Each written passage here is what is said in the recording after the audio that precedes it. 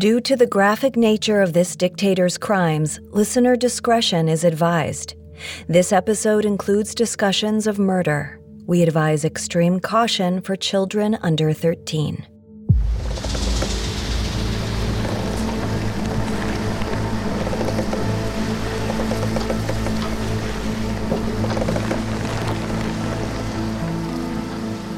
In the fall of 1492, Italian explorer Christopher Columbus was on the verge of total defeat. He was in the middle of the Atlantic Ocean, leading an expedition of 3 ships, the Nina, the Pinta, and the Santa Maria. He believed that by sailing west from Spain, he could find a shorter route to China. But for nearly 2 months, the expedition only discovered more water. Tempers rose among Columbus's crews, and whispers of mutiny echoed below deck. Then, in the early morning hours of October 12th, a sailor on the Pinta spotted land on the horizon. Once they made it to shore, Columbus and his men gazed upon the tropical beauty before them. Clear blue water, stark white beaches, and palm trees everywhere. Columbus realized he wasn't in China. He believed he had stumbled upon a new world, and when he returned to Europe, this news sparked the Age of Discovery. For the next century, a wave of Spanish explorers armed with a Christian cross and a sword traveled deep into the unknown continent. They discovered new land and wealth, unlike any seen before. But as they staked their claims in this so-called New World, they destroyed civilizations that had been living in the region for thousands of years. The era of the Conquistador had begun.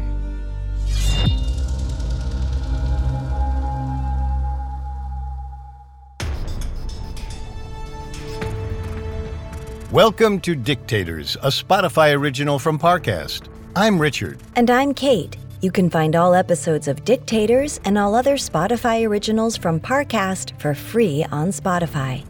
This season on Dictators, we're traveling back to the 16th century and looking into the lives of the Spanish conquistadors. They were some of the first Europeans to explore the Americas, but left death and destruction in their wake. This time, we'll follow the rise of Hernán Cortés, conqueror of Mexico.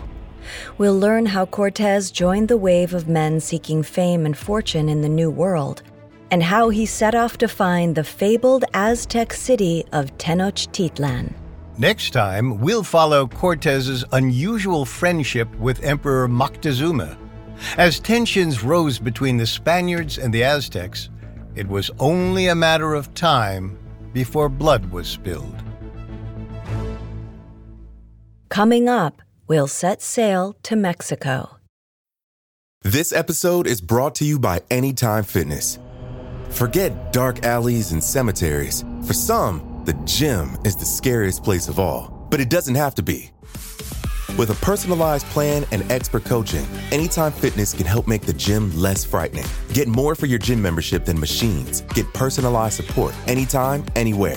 Visit AnytimeFitness.com to try it for free today. Terms, conditions, and restrictions apply. See website for details.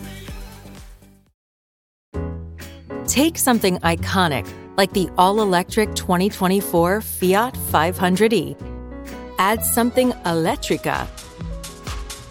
Bring the swagger. And an Italian icon is remixed and ready to drop with its available premium JBL audio system. Tap the banner to learn more. Fiat is a registered trademark of FCA Group Marketing S.p.A., used under license by FCA US LLC. Cool fact, a crocodile can't stick out its tongue. Also, you can get health insurance for a month or just under a year in some states. United Healthcare short-term insurance plans, underwritten by Golden Rule Insurance Company, offer flexible, budget-friendly coverage for you. Learn more at uh1.com.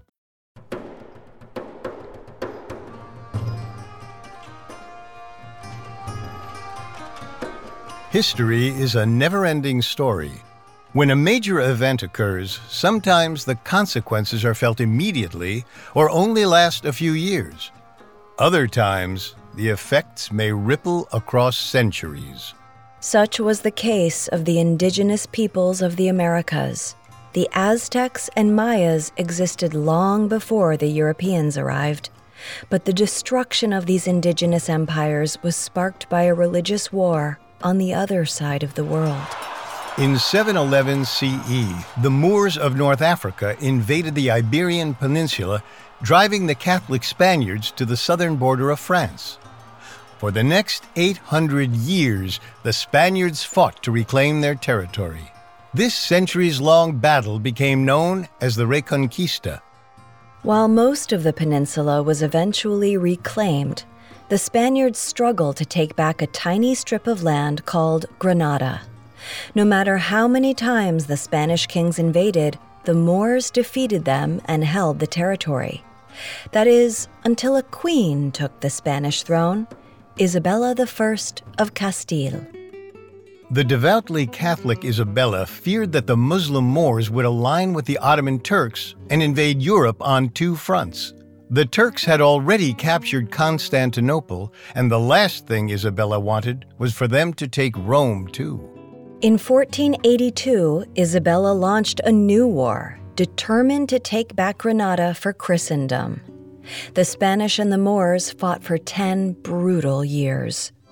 But finally, on January 2, 1492, the Sultan of Granada surrendered. Spain had won, and the Reconquista was complete. But fighting a massive war was costly. As Isabella relished in her victory, she realized her treasury was nearly empty. Luckily, a solution presented itself, or rather, himself. In the midst of Reconquista, Italian explorer Christopher Columbus came to Isabella with a novel idea. Since the Ottomans controlled Constantinople, the gateway city to Asia, he would find a new trading route to China and India. All Columbus needed was a sponsor, and he wanted Isabella to back him.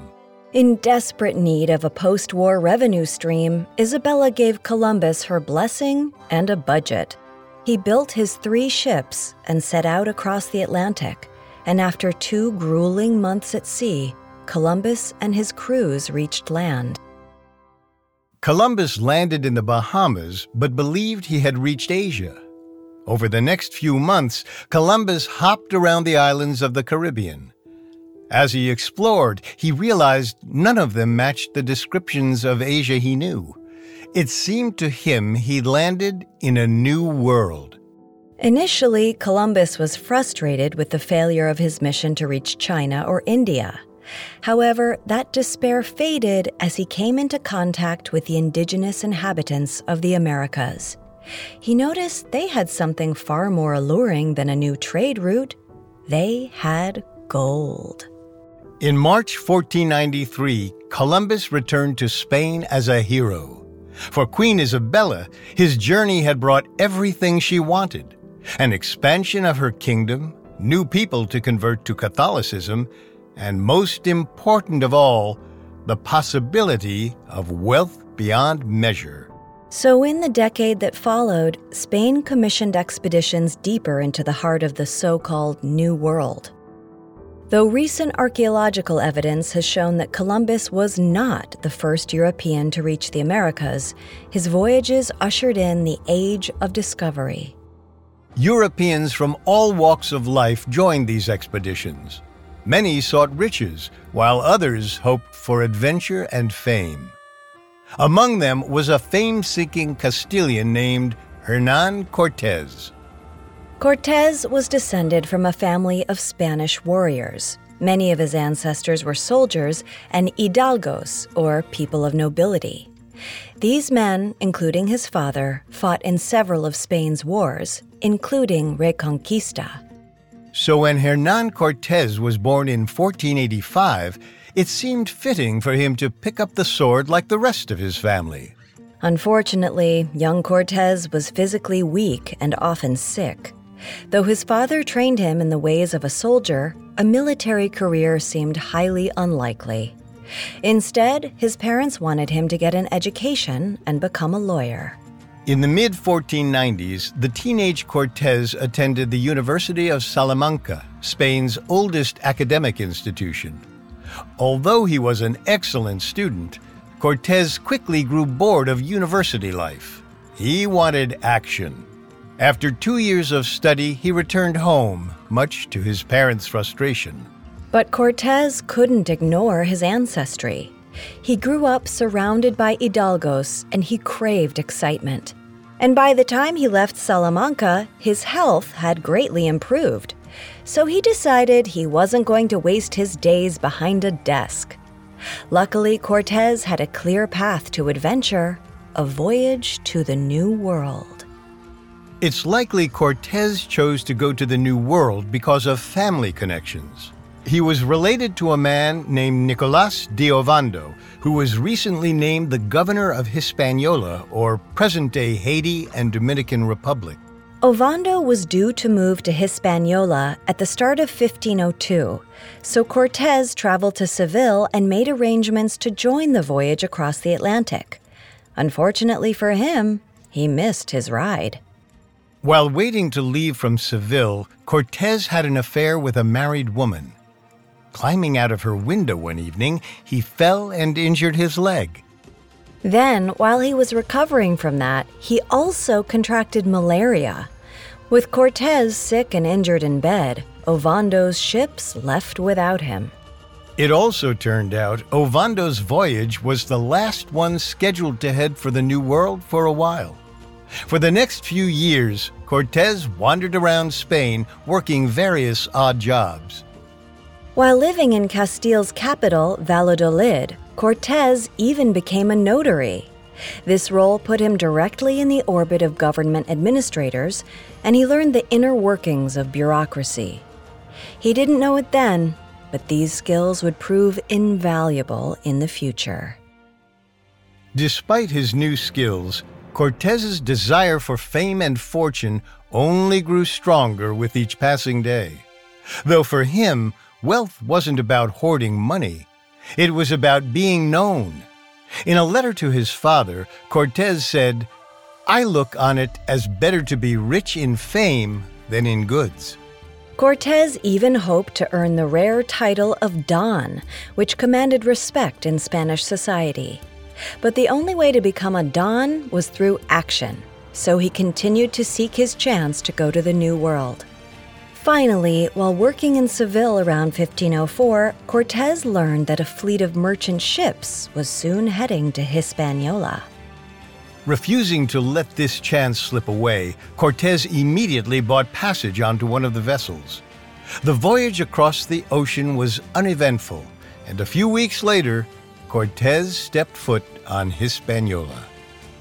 As he gazed upon the bustling colonial town, soaking in the tropical breeze, he knew the time had finally come to make a name for himself.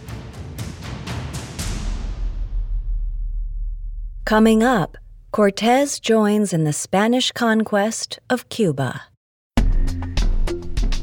It's been said that art is in the eye of the beholder. But what about greed or chaos? Hi, it's Richard from the Spotify original from Parcast, Unexplained Mysteries. This September, join us as we comb through the clues of some of the greatest art mysteries of all time. The Lost Da Vinci, the fake Rothko, the real identity of Banksy.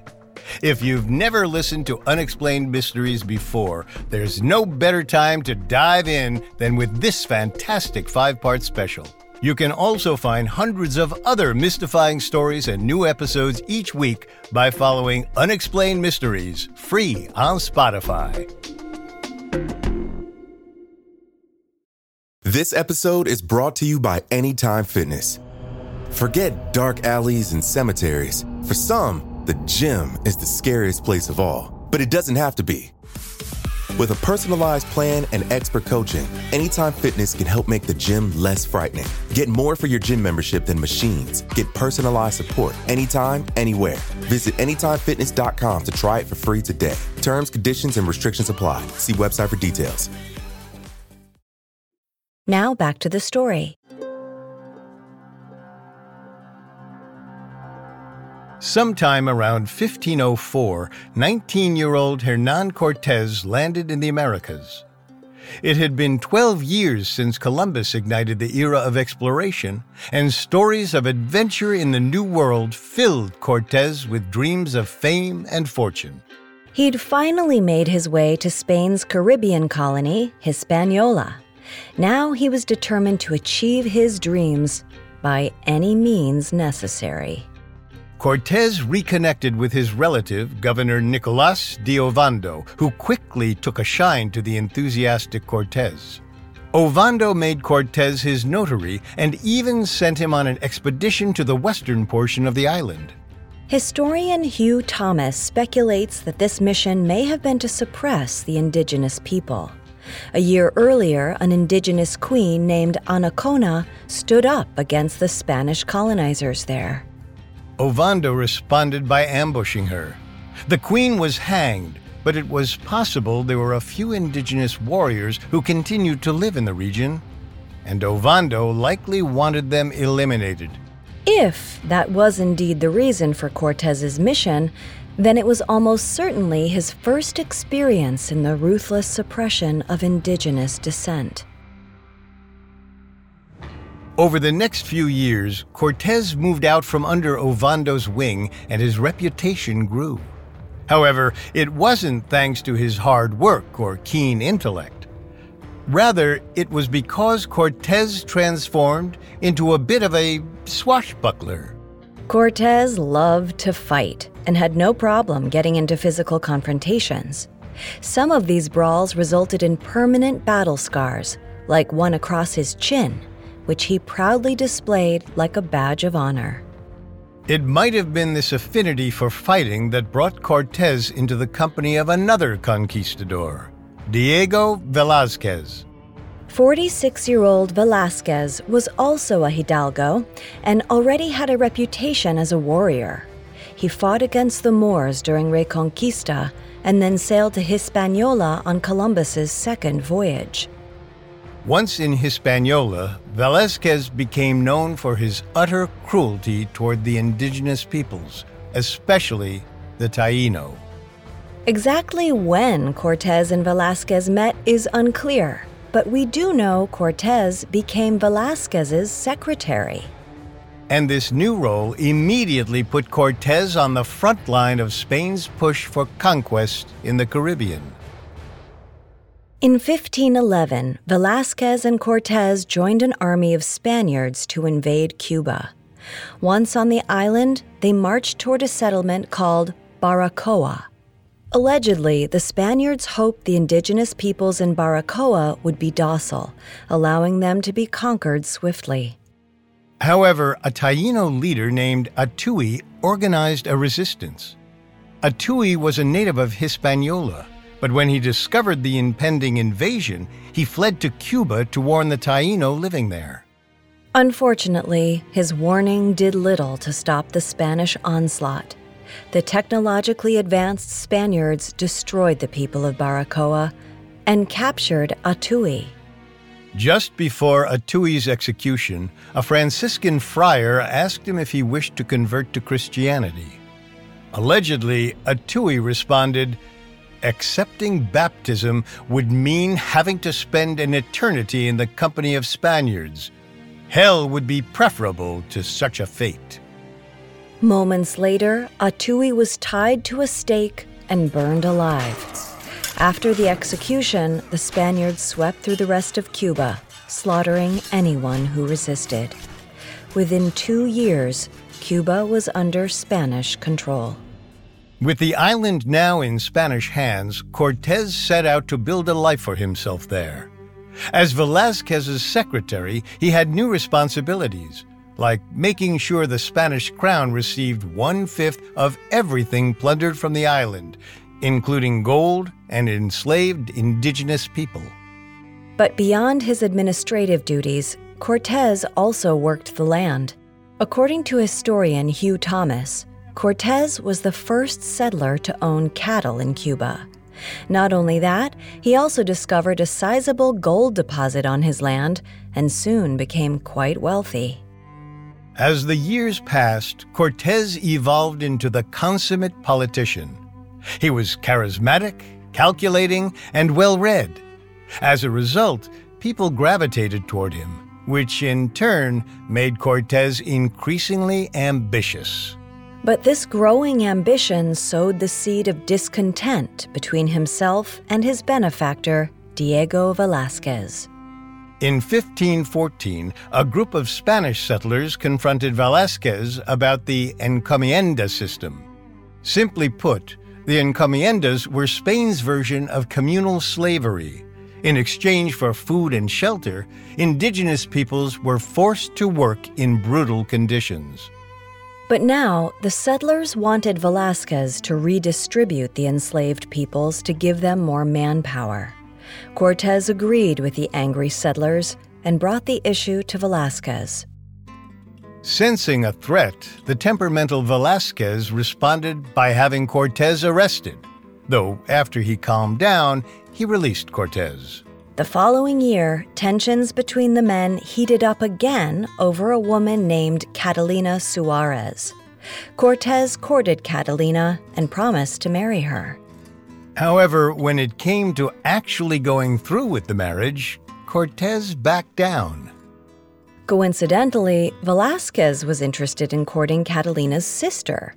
To impress her, he opted to intervene on the Suárez family's behalf and once again had Cortés imprisoned. However, Cortés bribed his guard and escaped. According to author Buddy Levy, when Cortés was arrested again, Velázquez threatened to hang him. Undeterred, Cortés donned a disguise and escaped again. But Velázquez didn't arrest Cortés for a third time. In fact, they settled their differences, and Velázquez eventually appointed Cortés Magistrate of Santiago de Cuba, the colony's capital.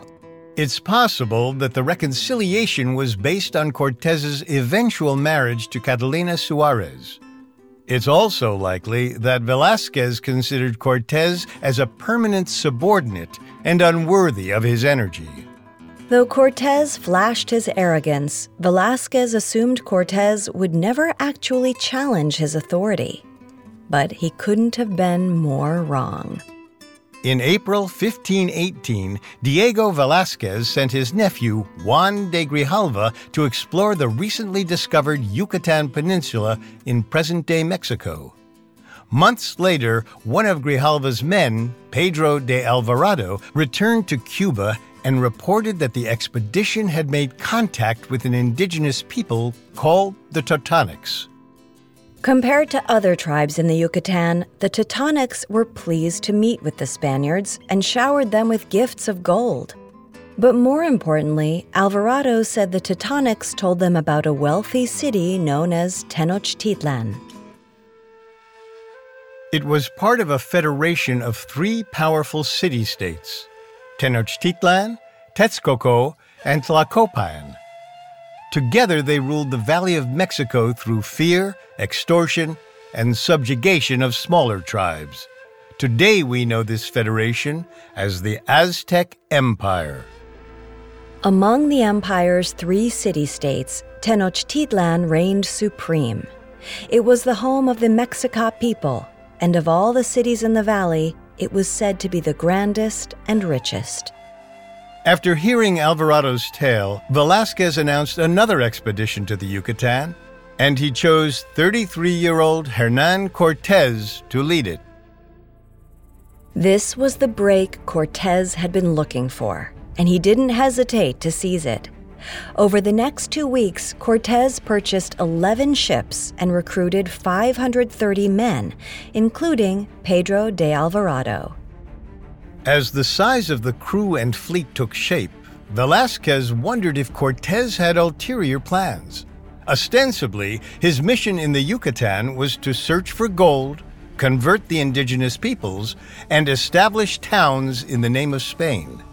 But after seeing the massive expedition take shape, Velázquez suspected that whatever fortunes Cortés acquired, he would keep for himself. Fearing Cortés's ambition would ultimately overreach his own authority, Velázquez decided to replace him. However, Cortés learned of Velázquez's plans, so he decided to beat Velázquez to the punch and leave immediately.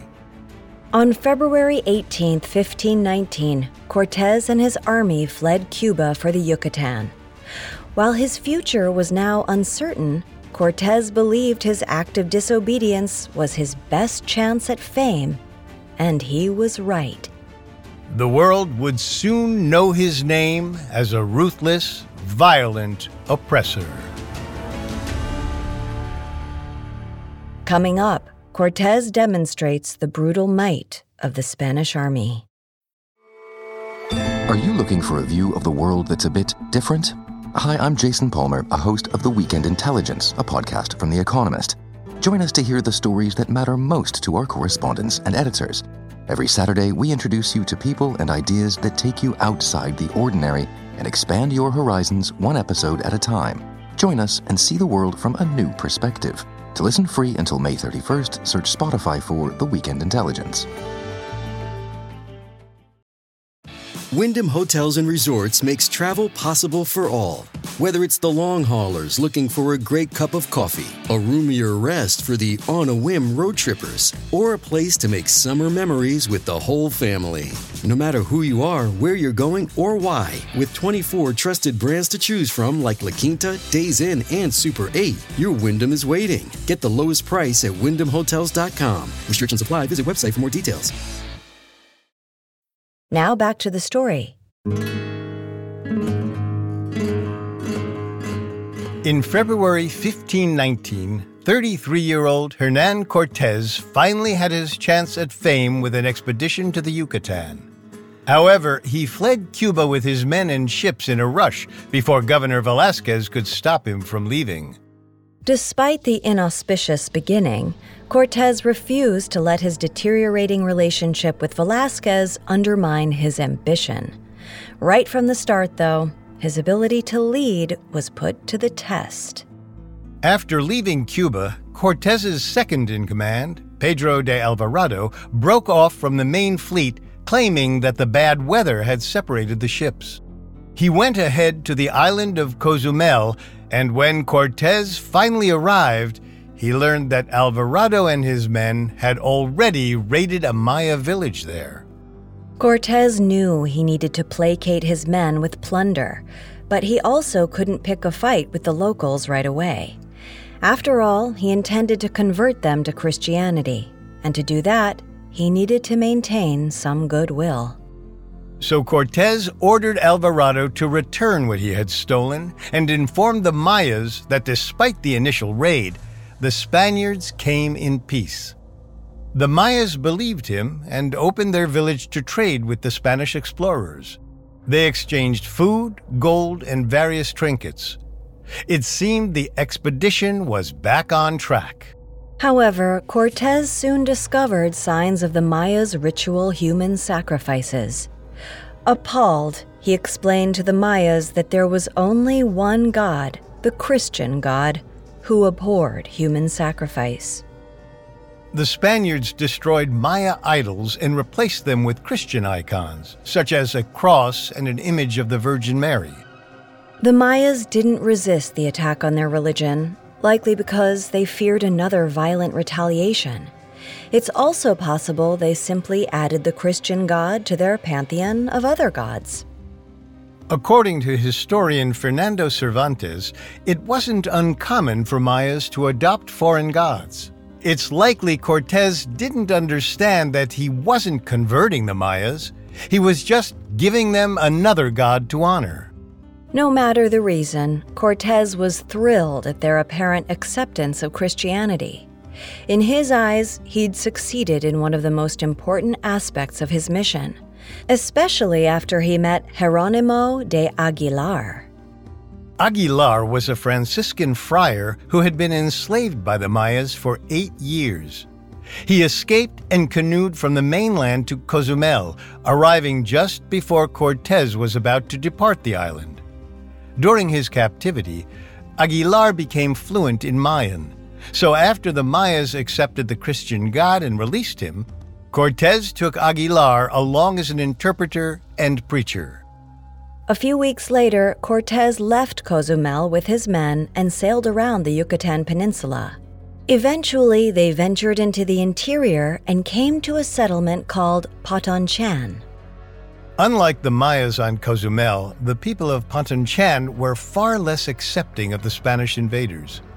They repeatedly asked the Castilians to leave and that they didn't want war or trade.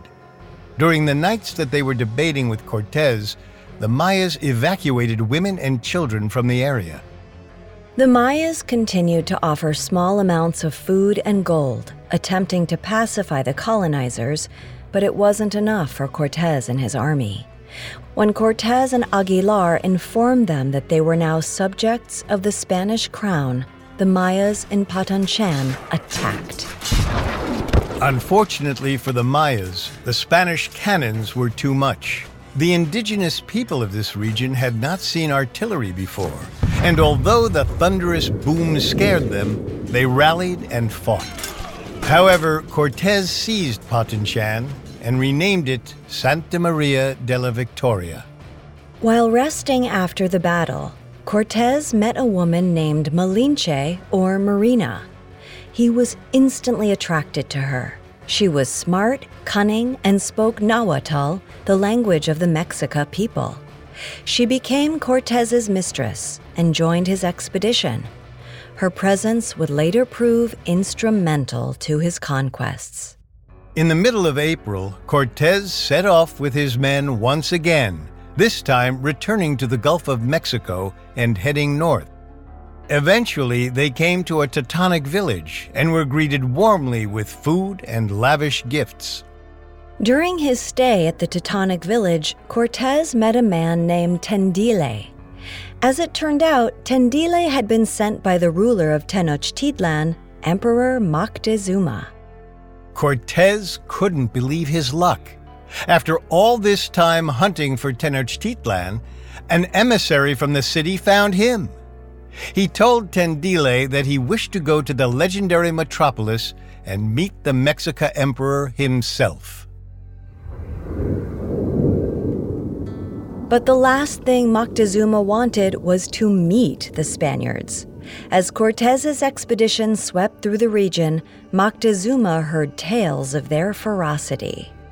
With each new report, especially the ones concerning Spanish artillery, he feared what would happen to his city if they found it. Although debated by historians, there is a theory that Moctezuma feared that Cortés's expedition marked the arrival of the Aztec god, Quetzalcoatl. According to Aztec tradition, Quetzalcoatl ran afoul of the other gods and disappeared, traveling toward the Eastern Ocean known today as the Atlantic. There were many alleged signs that linked the stories of Quetzalcoatl and Cortés. Both of them came from the East, wore similar colors, and hated human sacrifices. Most ominous of all, in the Aztec calendar, it was the year of Quetzalcoatl. What made all of these signs especially disturbing was that in Aztec lore, Quetzalcoatl was an enemy of the patron god of Tenochtitlan. Thus, Moctezuma feared that Quetzalcoatl, in the form of Cortés, was back for revenge. As such, Tendile wasn't the only emissary Moctezuma sent to Cortés. In the weeks that followed, more Mexica ambassadors gave the Spaniards lavish gifts, including items which bore the images of their gods. Moctezuma hoped that he could buy off the Spaniards. If he gave them beautiful treasures, perhaps he could dissuade them from marching on his city. But the gifts had the opposite effect. With his unquenchable thirst for fame and fortune, Cortés wanted more. If the Mexica were willing to part with these luxurious gifts, he could only imagine what they kept in Tenochtitlan. However, Cortés faced a major obstacle: his own men. Cortés's crew was divided over their next steps. The men who were loyal to Diego Velázquez believed they'd accomplished their mission to convert natives and find gold. It was time to go back to Cuba before Cortés overstepped his authority. However, several others wanted to press on to Tenochtitlan. They claimed that they hadn't finished their mission, They still needed to establish outposts for Spain, and there was still more gold to be had. Cortés sensed an opportunity and channeled his inner politician. First, he ordered some of his men to locate a better harbor for future shipping. Many of these men belonged to the Velázquez faction. Next, Cortés established the town of Villarrica de la Veracruz, known simply today as Veracruz. With the Velázquez loyalists off on the harbor expedition, Cortés filled the new town council with his supporters. Then Cortés announced his resignation as the expedition leader. Technically, Velázquez still held legal authority over the expedition, so anything Cortés did as leader could be held up for scrutiny in the Spanish courts. But by formally resigning, he was no longer bound to Velázquez or the law. Immediately after he resigned, the new town council elected Cortés as Veracruz's chief magistrate and captain general of the army. Now, the only person Cortés would ever have to answer to was Charles V, the King of Spain and Holy Roman Emperor. And since Charles was on the other side of the Atlantic Ocean, Cortés could do most anything he wanted. Unfortunately for him, the plan crumbled quickly. Just a few months later, in June 1519, an envoy arrived in Veracruz with a message from Cuba. It said Charles had given Diego Velázquez authority over any explorations in undiscovered territory. This new decree inspired the Velázquez loyalists and Cortés's crew to plot a mutiny. They intended to seize the treasure Cortés had accumulated and sail back to Cuba. Luckily for Cortés, one of the conspirators feared his wrath and revealed the plot. Cortés immediately arrested the cabal, hanged many of them, and scuttled several ships to prevent any escapes to Cuba. After that, none of Cortés's men dared to try and double-cross him again. With his detractors silenced, Cortés set out for Tenochtitlan in early August. He left Veracruz with an army of 300 Spaniards. He was also joined by 800 indigenous Teutonics who hated Moctezuma's tyrannical rule over them. To reach the fabled city, Cortés's expedition had to traverse a diverse and brutal landscape. They climbed the harsh, snow-capped mountains and pushed through the dense pine forests. Cortés's determination seemed unstoppable, even in the face of hostility. One of the stronger independent city-states in the region, Tlaxcala, marshaled with many smaller regional tribes to attack the Spanish. Cortés responded with brutal force and bureaucracy. While Spanish units attacked settlements, Cortés negotiated with tribal leaders to form an alliance. The negotiation was simple: swear loyalty to Spain or risk further violence. Around the same time as the encounter with the Tlaxcalans, more envoys arrived from Moctezuma. They informed Cortés that Moctezuma had changed his mind. He would be more than happy to receive the Spaniards at the nearby city of Chololan, known today as Cholula. However, his new allies, the Tlaxcalans, warned Cortés that Moctezuma was sending him into a trap. After much consideration, Cortés decided he would go to Chololan, and he forced Moctezuma's ambassadors to escort him. On October 12, 1519, Cortés and his men reached Chololan and received a warm welcome. The Spaniards marveled at the vast temples and enormous pyramids. Cortés even claimed that the city was more beautiful than any to be found in Spain. But despite the initial hospitality, the Tlaxcalans' warning proved to be true. Cortés learned from local priests that Moctezuma was considering an attack on the Spaniards. Cortés and his captains debated over what they should do. Some suggested they leave and regroup in Tlaxcala or head to a friendlier city.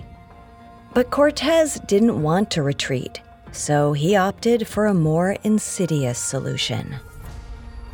Cortés announced to the Chilolan city elders that he and his men were going to continue on their expedition. However, he wished to say his farewells in the massive courtyard, where there was a temple of Quetzalcoatl. Once all of the elders arrived, the Spaniards immediately locked them inside. Cortés stepped forward, revealed that he knew about their treachery, and sentenced them to death. Over the next 2 days, the Spaniards and their indigenous allies sacked Chilolan. They burned down homes and temples and looted the city's gold and fine jewelry. By the time the massacre ended, between 3,000 and 5,000 Choloteca were dead.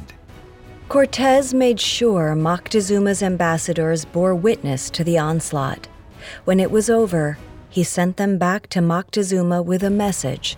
Cortés had wanted to come in peace, but now Moctezuma's treachery had brought a war. A few days later, the emissaries returned to Cortés with a large swath of gold, food, and another message. Moctezuma apologized and claimed the whole thing was a misunderstanding.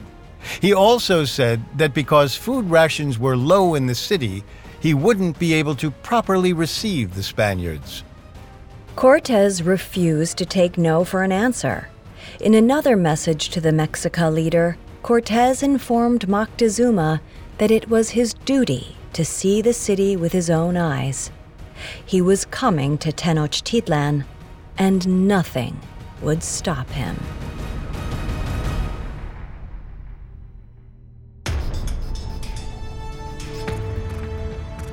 Thanks for listening to Dictators.